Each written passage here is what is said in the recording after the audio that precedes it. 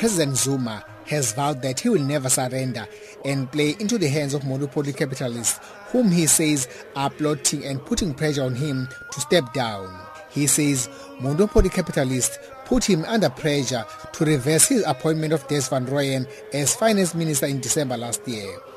The president asked the Youth League if they will protect him since they are asking for urgent and radical steps to transform the economy. And I heard some chamber from outside of this country also demanding that the president must go. And some big business who said so. And I realized it's more the time. I will never on my own resign.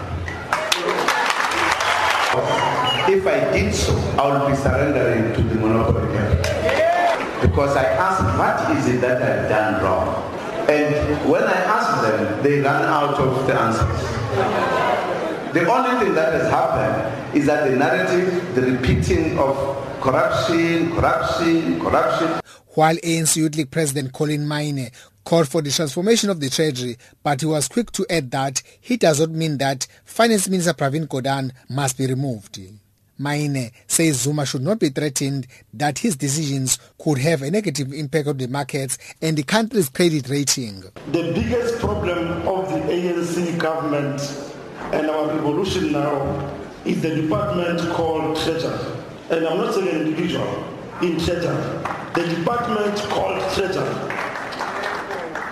We accommodated somebody from the previous regime, made him a finance minister. And during that time, what happened is that they took all their people who were in the economic intelligence, took them to finance. That's why President Zuma, we were forced last year to reverse an appointment of a minister. I'm not going to say that remove or not, but I'm calling for transformation of that department.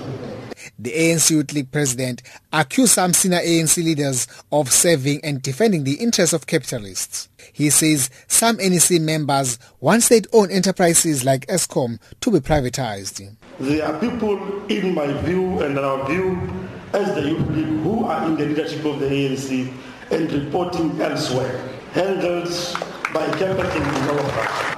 We've got protectors of capital in the ANC leadership. There is these elements within the national leadership of the ANC. But the biggest problem is that, comrades, these people who are representing capital in the NEC of the ANC, they want us to privatize SAA and Eskom so that they must benefit. Meanwhile, Zuma said there's an urgent need for economic transformation, saying the economy of this country is still in the hands of white people. I'm Vusi Makosini in Durban.